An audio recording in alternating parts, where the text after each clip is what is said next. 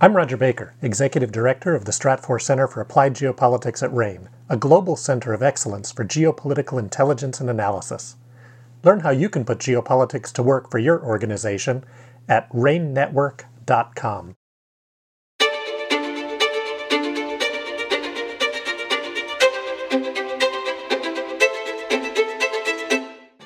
Welcome to RAIN's Essential Geopolitics Podcast.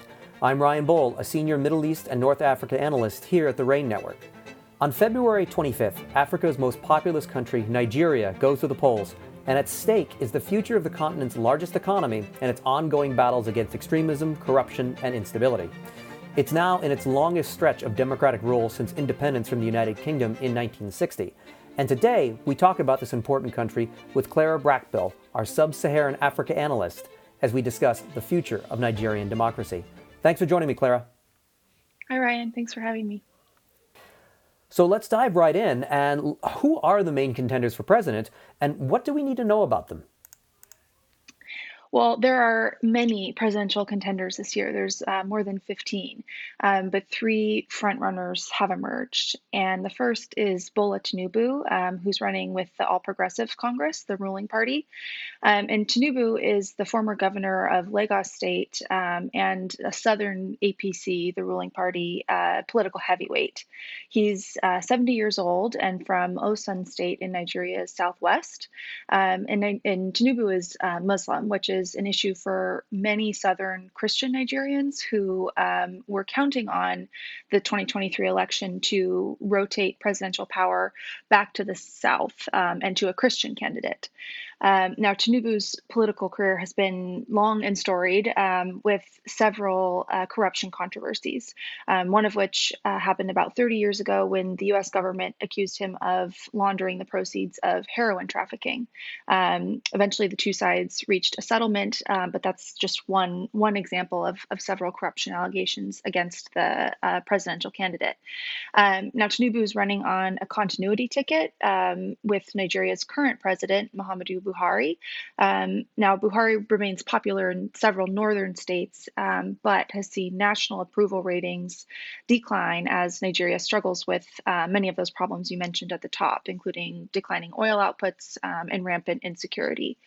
So Tinubu has really strong political networks as well as deep pockets, which makes him a favorite for the upcoming election. Running against Tinubu are two other candidates, one of whom is Atiku Abubakar of the opposition People's Democratic Party. And Atiku has run for president. This will be his sixth attempt. And he is also in his 70s. I believe he's 76.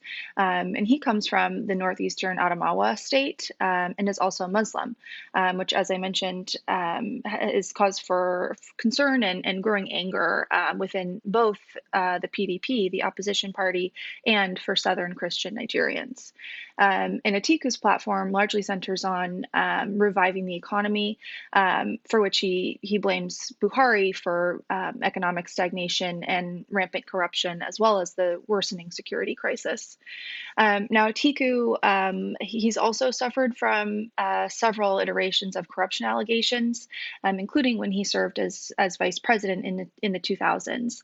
Atiku allegedly brought tens of millions of dollars of suspect funds into the United States, according to a U.S. Senate report, and was also implicated in a bribery case during his tenure as VP. Now, Atiku is also extremely wealthy and has lots of wealthy donors and deeply embedded political networks within the PDP. So he is, if not the favorite, perhaps the second runner-up to Tinubu. And then lastly, we have Peter Obi of the Labour Party. And Obi is often referred to as a third-party candidate because he actually defected from the PDP, the opposition party. And now Obi is from the southeastern Anambra state and is Christian, which has also prompted a surge in support from Southern Christians who are frustrated with the APC and PDP's failure to nominate candidates from the South and who are Christian. So Obi has actually topped opinion polls in the run-up to the election and has built quite a following among mostly young urban Nigerians who are frustrated with the status quo. Obi's only 61 and the youngest of the frontrunners, and has based his platform on taking Nigeria back from corrupt politicians. Now, while Obi doesn't have the same record of corruption allegations against him as the other two candidates, there are some more minor allegations, including opponents who say he failed to declare offshore accounts, and that he invested state funds into a company that he had when he was governor of Anambra State. So there's a picture of the three potential Nigerian presidents. So, do you have a favorite? Or maybe I should phrase it, how are these candidates doing against one another? Is there a favorite who seems to be the front runner? Well, like I said, Obi is topping opinion polls, but I think an important thing to note here is that the polls may be slightly skewed insofar as that a lot of them are conducted by both phone or internet, which would favor Obi supporters, given the fact that most of his base, like I said, is young and urban, whereas many more of Tinubu and Atiku supporters are older and rural. And on top of that, from past elections, we know that opinion polling in the run up is not always reliable or an accurate indicator of the outcome. So then, if we look at some other potential signposts, Atiku and Tinubu both have political and financial networks that Obi does not.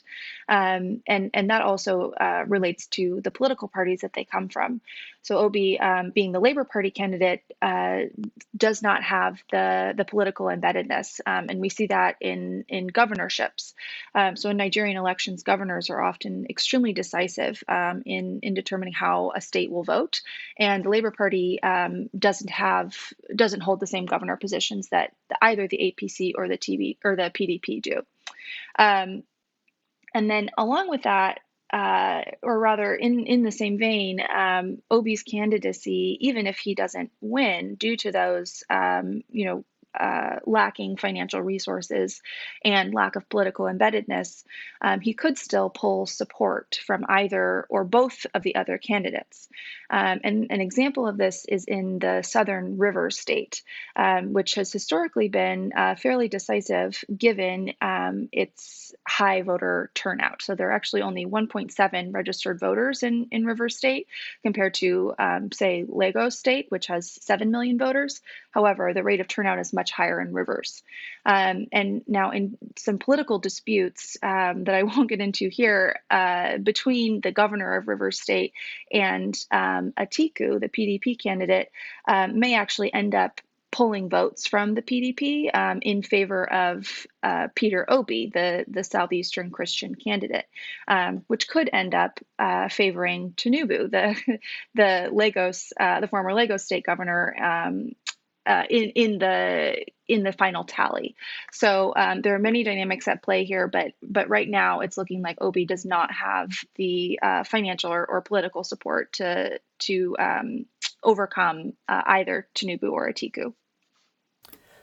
Now, Nigeria also has a history of election-related violence. What does the security landscape look like, and should we expect violence after this election? Well, I think the question is during and after, or rather in the run up to, during, and after the election. We're already seeing fairly widespread polling station violence. Between November 2022 and mid-January of this year, the Nigerian Electoral Commission recorded at least 50 attacks on its offices and voting infrastructure. And then on top of that, we have a very active jihadist insurgency in the northeast of the country, rampant banditry in the northwest and central regions, high criminal activity in urban centers like Lagos and Abuja. And then we also have a separatist movement in the southeast that has worsened in terms of violence and barriers to economic participation under Buhari's tenure. So with that, I think that we can certainly expect election day violence. And the risk of that is heightened by the ongoing cash crisis in Nigeria right now. So current President Buhari introduced a currency swap in November, under which Nigerians are supposed to swap old bills of high denominations for new bills. But the policy has been off to a really rocky start and actually ended up leading to cash shortages throughout the country. particularly as about 40% of Nigerians lack access to banking and financial institutions, meaning it's a cash economy.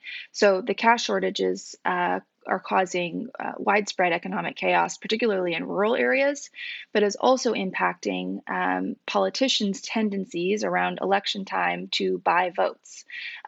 So this could actually spur increased violence where there may not have been originally.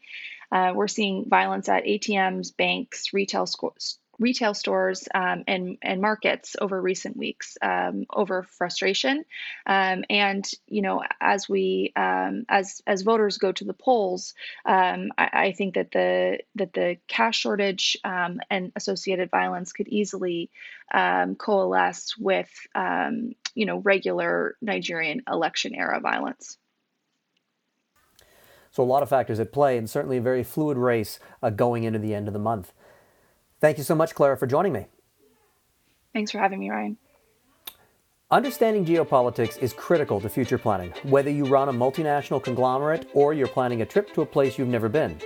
RAIN offers businesses a complete geopolitical intelligence solution with worldview for enterprises. Our app delivers forward-looking, enterprise-level analysis and tools that enhance your ability to understand what happens next. Learn more about RAIN's geopolitical intelligence solution at rainnetwork.com. That's RANE network.com. I'm Ryan Bohl. Thanks for listening.